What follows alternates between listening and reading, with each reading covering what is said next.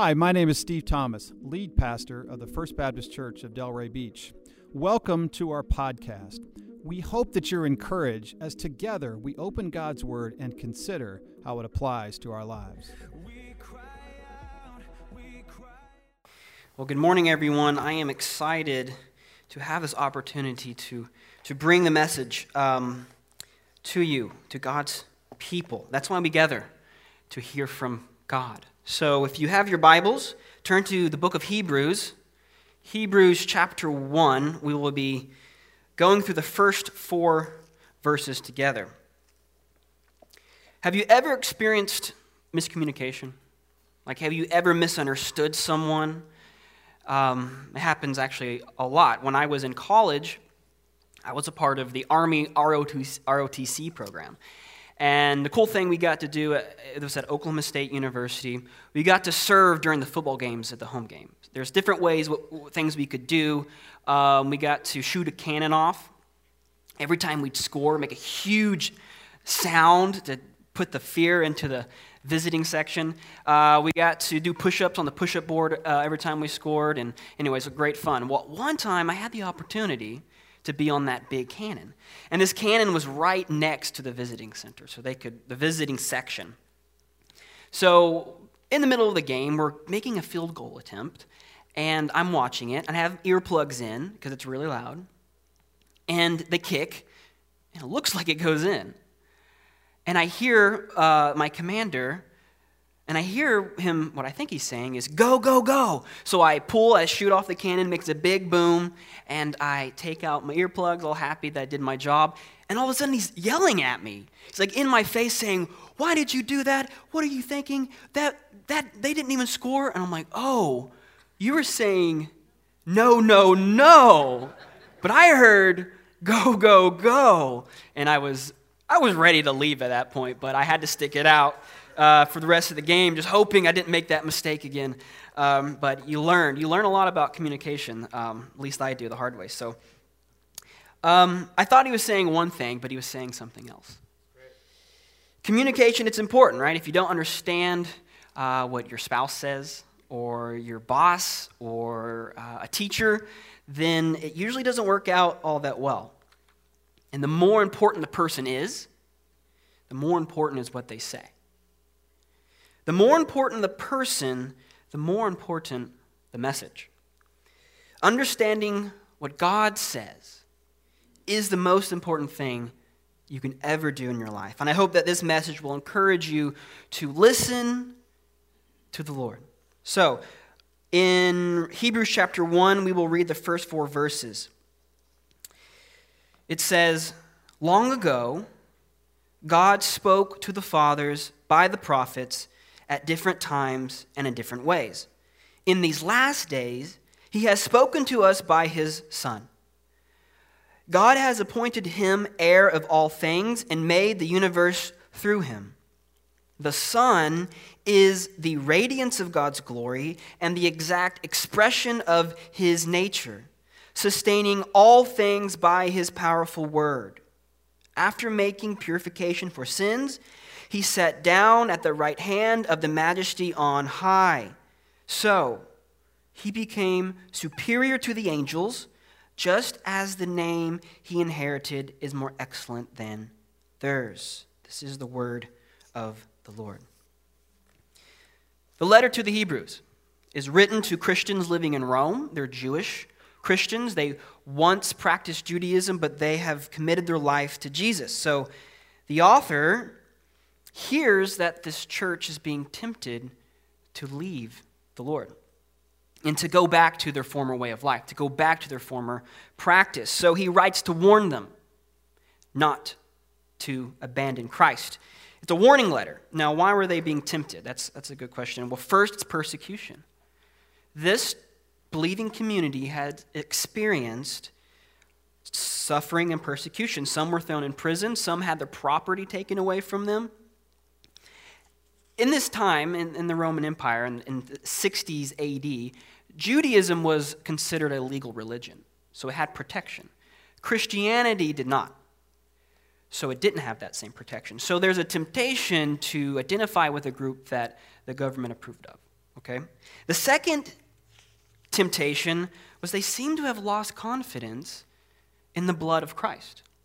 They seemed to have lost confidence that Jesus' blood could actually forgive them of all their sins. So they wanted to go back to sacrificing animals, which to us today it's strange concept to sacrifice an animal, but to them, that's what they grew up in. And there's something like concrete, there's something, just to see it happens every year, so it's regular, so you sin, you sacrifice, you sin, you sacrifice. That seemed to give them some kind of comfort. And they're listening to other voices besides the voice of God, and they're being led astray. Now, in our day, plenty of people walk away from the faith. They grow up in the faith, and they walk away. It seems like every other day you have some famous pastor or some famous Christian artist tell the world he's no longer a Christian, right? You've probably seen some of that recently. But even in our own life, you can think of someone that you grew up with who decided, hey, I'm no longer a Christian. Now, we all will face our temptations.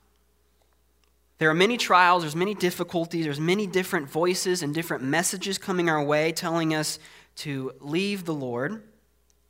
Now, if you truly have given your life to Christ, I want it to be clear, you have the Holy Spirit, you're saved, you've been confident in that.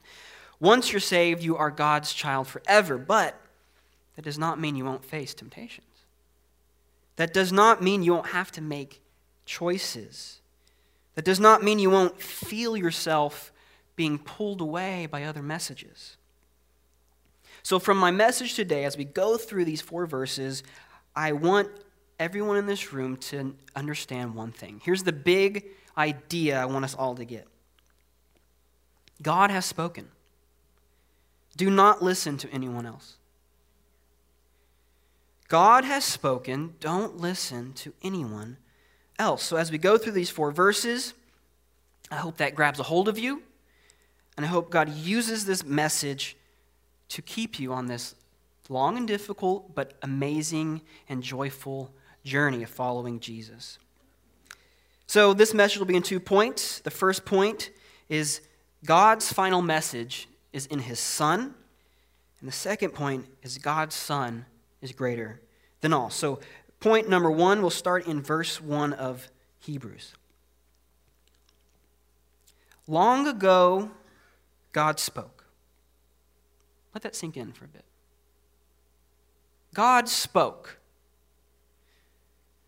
The God who is eternal, who has no beginning, no end, who created everything, who holds the galaxies in the palm of his hand, the God who the angels call holy, holy, holy, the God who Paul describes in 1 Timothy as who alone is immortal and who lives in unapproachable light, whom no one has seen and no one can see, that God spoke. He spoke to people. And who did God speak to? He spoke to, it says here, God spoke to the fathers by the prophets at different times in different ways.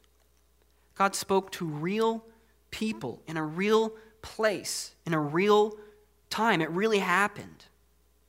People like you and me, right, who has families. People like you and me who have homes and we have troubles and difficulties and celebrations. And God spoke and it changed everything. How did God speak? It says he spoke through the prophets. Okay, who were the prophets? Well, Moses was a prophet. Moses, who led the people out of Egypt, was a prophet, and he wrote the first 5 books of the Bible. But we know of other prophets like Samuel. Nathan was a prophet to the King David. In our Old Testament, there's 17 books, and they're all called books of the prophets, Isaiah through Malachi.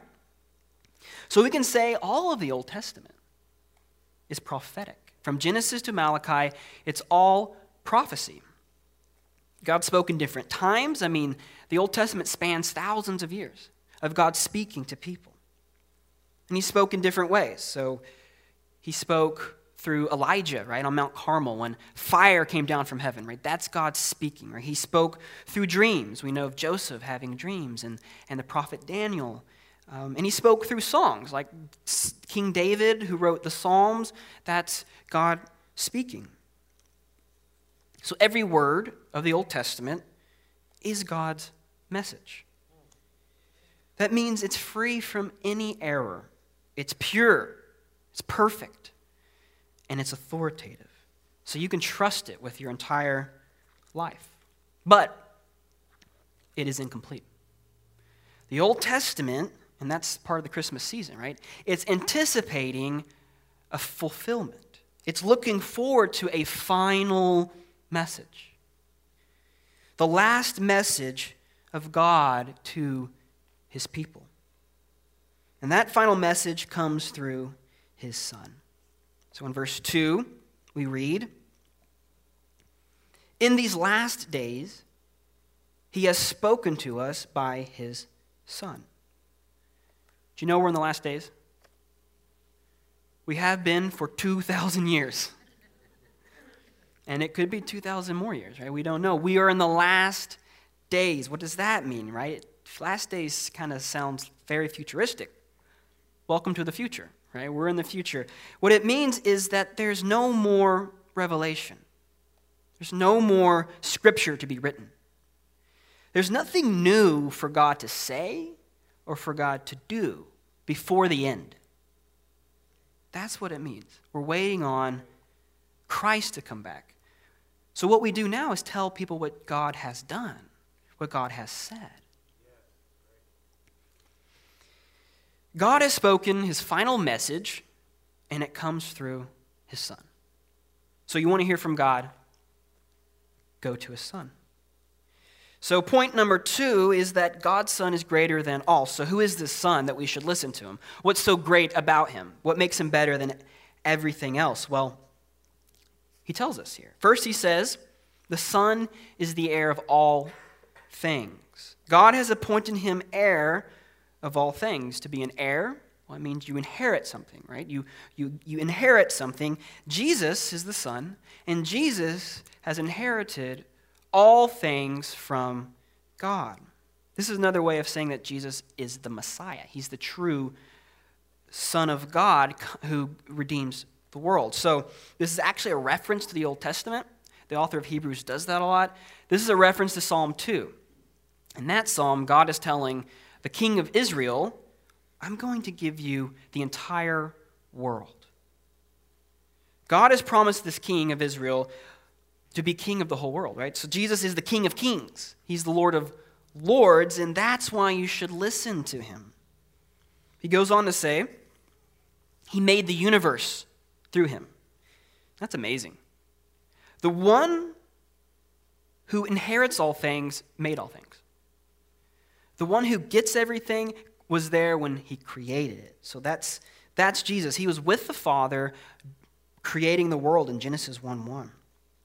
The one who created all things inherits all things. He goes on to say in verse 3 that the Son is the radiance of God's glory. Radiance. What is radiance? Well, I just Googled it, right? It's a definition here. Light or heat as emitted or reflected by something. Right? That's radiance. So if God's glory is the sun, Jesus is the beams, right? Jesus is the beams coming from the sun. Jesus is the light beaming from God's glory. I don't know if you've heard this before, but some people like to think about what would happen if the sun just disappeared? If the sun just goes out, how long will it take for us on earth to know what happens? Well, the sun's beams are traveling at the speed of light, right? It's light. It would take about 8.5 minutes for us to, I guess, feel the effect that there's no more sun. So the sun goes out, the beams are still going, right? So that's a cool way to think of it, that just like the rays are connected to the sun, Jesus is connected to the glory of God. You remember that famous scene in Isaiah chapter 6? In the year that King Uzziah died, I saw the Lord, high and exalted, seated on a throne. And then the angels were proclaiming, holy, holy, holy is the Lord Almighty. The whole earth is full of his glory. when you read in the Gospel of John in chapter 12, John says that Isaiah saw Jesus' glory. It's amazing. It continues on in verse 3 that he says he is the exact expression of his nature. Jesus' nature is the same as God's. It's an exact copy, an exact reproduction. That word, exact expression, maybe your version says copy or imprint, it comes from this time where they use this idea of a seal. When you stamp something, it makes an exact copy of it. That's the nature of Jesus. So we worship God who is Trinity. When you give praise to God, you're worshiping the Father and the Son and the Holy Spirit. They are three persons, one God. It's good to get who God is right so you can worship him rightly, right? So this is one of those passages that tell us Jesus is not the Father, but he is God. They are all the one God. So we worship him that way. Continuing in verse 3, another amazing statement. He sustains all things through his powerful word. We have this idea that the world and the universe is kind of like a clock or like a machine put on autopilot. Like God pushes it and it just goes. It's not exactly true. Yes, there's laws of nature. Yes, we can plan accordingly to gravity. It doesn't change on us. But the Bible is saying that God created the world and God keeps it going. The sun comes up because Jesus tells it to. It's saying that the sun is sustaining the world and it's all moving towards a goal. There is purpose in history. It's not meaningless. Jesus is bringing it to its point. So, it goes on to say that he made purification for our sins after making purification for our sins. So not only is Jesus God, not only did he create the world and keeps it running, he died for our sins. The God of the universe became man and died. You probably heard of Yom Kippur. It's a day of atonement, right? And it comes from the Old Testament, and many Jews still celebrate the holiday today. It happens every year. So in the Old Testament, God gives instructions to Moses on what to do on the Day of Atonement. The high priest would take the sacrificial animal, would kill it, and would sprinkle the blood on the mercy seat. This sprinkling was meant to purify the people of God. This verse is saying that Jesus' blood is that final sacrifice of atonement. He offered his own body, and it cleanses us from our sins. Have you ever felt dirty and gross because of something you did? Something you said to someone you loved? And you can't take those words back, right? You can't undo what you did, and you just feel awful about it. Sin is grimy. Sin is gross. Sin sticks to you, and you cannot wash it off. You cannot make yourself clean. And you cannot get close to God with all that filth and with all that grime, with all that sin. If you want to stand in God's presence, you want to enter heaven when you die, you need to be washed clean. I mean, as a kid, I have two brothers, and we lived in the country. So I guess I'm kind of a redneck like Phil. I don't know. We loved to do mudslides in our backyard. Like, we would get the hose and get it all muddy, and then we would just run as fast as we can and act like we're sliding into third base. And we would just get caked with mud. And, eventually you get tired of it, you get cold or something. Let's go inside. But there's my mom at the door, right? You're not coming in here. You're filthy. You got to get rid of all that filthy, gross clothes. Oh, and you're going to take a bath. You're going to get washed. You're going to get clean. And that feeling of that warm shower and you're clean and you smell, it's like, wow, that's amazing, right? But here's the thing, I got dirty again. Right? I probably did the same thing next day or some other reason as a young boy I got dirty again. But when you come to Jesus with your filth and your sins, he washes you clean forever. You can never be dirty again once the blood of Christ washes you away. You are totally cleansed from your past sins, your present sins, and your future sins. The ones you're going to do this week. God has provided a way for your sins to be forgiven so you can come before him. Verse 3, he sat down at the right hand of the majesty on high. This is another reference to a psalm, Psalm 110. You see how the Old Testament is so important to the New Testament? God is telling the Messiah in Psalm 110, sit at my right hand, because I'm going to take care of your enemies. Jesus is reigning in heaven right now on the throne. My niece, when she was like 3 or 4, she asked her mom, Mom, what does Jesus do all day in heaven? That's a good question, right? And my sister, Megan, she's a strong, godly woman. She gave a great answer, but she wanted to call me because, I was in seminary at the time and see what I would say. And I said something, probably good, I hope. But here's our answer. He's on his throne, ruling, and he's controlling the universe, and he's saving people like you and me and preparing us to be with him forever in glory. The last verse here in verse 4, it says, so he became superior to angels, just as the name he inherited is more excellent than theirs. I love the song, the Christmas song we just sang, King of Angels, right? The angels are worshiping the Son. He's greater than the angels. It may sound strange because we don't think of angels a whole lot in our culture. But why mention angels here? Well, the angels were associated with the Old Testament, with the giving of the law on Mount Sinai. The angels were considered to be part of this old covenant. So by saying Jesus is superior to the angels, the author is saying that Jesus' new covenant is greater than the old. He's telling them, you think the old covenant is good, well, Jesus is better. He's superior. So that's the Son. That's how the Bible describes the Son. He is more excellent than any name. He's greater than all. And God's message to the world and to us is fulfilled finally and ultimately and only in the Son. So here's my question. Who are you listening to? Who has your attention? Who do you listen to the most during the week?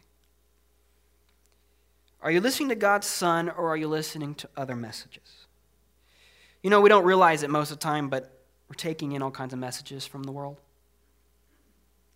Through our cell phones, every week I get a reminder, your screen time usage went up 34%.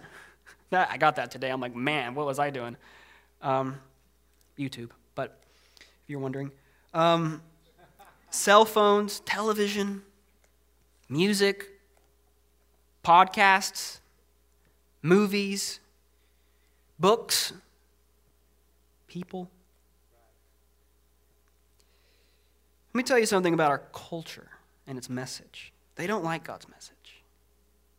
Our culture doesn't like God's message. The world doesn't agree that Jesus is the only way. It doesn't like to talk of sin. It doesn't like to talk of repentance and obedience and future judgment and future salvation. It doesn't think God's plans, the world doesn't think God's plans for how we should live are right, true, and good. The message of our culture is this: above all else, listen to yourself. Right? No one should tell you what you should believe, or if you should go to church, or how you approach God. You decide that for yourself. Here's one example. I watched this show with my wife. It's called This Is Us. It's great. I really like the show, okay? Not everything about it, but it gives you the warm feels a lot, so it's a great show. But this is what happened in one of the episodes. It was Christmas Eve, and they're at the hospital, and this little boy is walking around, and he goes up to this table, and there's a nurse there, and he sees a manger scene, He sees a statue of Mary, and he sees a menorah. And he says, if I want to pray, which one works best? And the nurse says, well, in the end, I say they all get the job done just fine. 11 million people watched that episode. And more has probably seen it since it aired. So many people watched that and were like, that's good. I never thought of it that way. God's word says that's not true. That won't work. You go to God through the Son. God decides how we approach him. We don't get to decide that. God decides, and he says it's through Christ, or you don't come at all. Our culture's message is powerful. Our culture's message is seductive. It captures the minds of people. It's making disciples. Our culture is making disciples. And it's promising freedom, but it leads to ruin. And so many people have their ears plugged, and God is saying, no, no, no. But they hear, go, go, go. But God's message is stronger than the message of the world. You believe that? God's message is more powerful than any message in the world. It takes out those plugs so the spiritually deaf can hear. I mean, one amazing story comes from a preacher named Charles Spurgeon in the 19th century. He's about to preach. So no one's there yet. He has a sound check, like we always do here, a sound check. And he just says, behold the Lamb of God who takes away the sin of the world. He just says it with a big voice, just to check the acoustics. Didn't know it, but some other room somewhere, the janitor was working on something. And he heard that. He had no idea what was going on. He got saved. It found him and saved him. Another amazing story is a century earlier with George Whitefield, who's a famous evangelist. He preached all the time about being born again. You have to be born again. And he had his fans, but he also had his enemies, and there was a group of people who would make fun of him all the time. Do you have a friend or you know someone who's really good at mimicking someone? Like they can do the voice and the mannerisms. Well, someone could do that to George Whitefield, and he was like mimicking George Whitefield, and he was saying what George Whitefield says, and everyone's laughing. But then what he was saying struck his heart, and he got converted. He sat down in that time of mimicking someone and became a Christian. But that still happens. It's not just 100 years ago, 200 years ago. I mean, we just celebrated the conversion of a man named Stan Brown, who just went home to be with the Lord, who came to Christ. We just baptized people this past year. It's amazing. The power of God's word saved, and it's still working today. It's a miracle. It's a miracle to come to Christ. Do you believe in grace? It's a miracle. I mean, for a teenager to say no to the message of the world and yes to the message of God is a miracle. And so we celebrate that, and we rejoice in that, and we trust God's going to do that like he's been doing that in this church. So my message is to everyone, those who've been recently baptized and those who've been following Jesus for a while, keep on listening to God. Jesus says, my sheep hear my voice. I know them and they follow me. Are you a sheep? Do you know when your shepherd's speaking to you? Through all the different messages, through all the different voices, do you know what the message of Christ is? So the Son is on the throne. Listen to him. It'll be worth it. Because one day he's going to come back. And everyone who listened to him and did not listen to any other message will be saved. Let me end with this passage from Revelation chapter 19. This is a picture of what the Son will be like when he comes back to rescue us. Okay, and it says this, starting in verse 11, Revelation 19:11. Then I saw heaven opened, and there was a white horse. Its rider is called Faithful and True, and he judges and makes war with justice. His eyes were like a fiery flame, and many crowns were on his head. He had a name written that no one knows except himself. He wore a robe dipped in blood, and his name is called the Word of God. The armies that were in heaven followed him on white horses, wearing pure white linen. A sharp sword came from his mouth, so that he might strike the nations with it. He will rule them with an iron rod. He will also trample the winepress of the fierce anger of God, the Almighty. And he has a name written on his robe and on his thigh, King of Kings and Lord of Lords. Thanks for joining us today. If this message spoke to you, consider sharing it with a friend or on social media. Just tag us at First Baptist Delray. If you'd like to support this ministry, go to fbcdelray.com. Hope to see you again next time. God bless.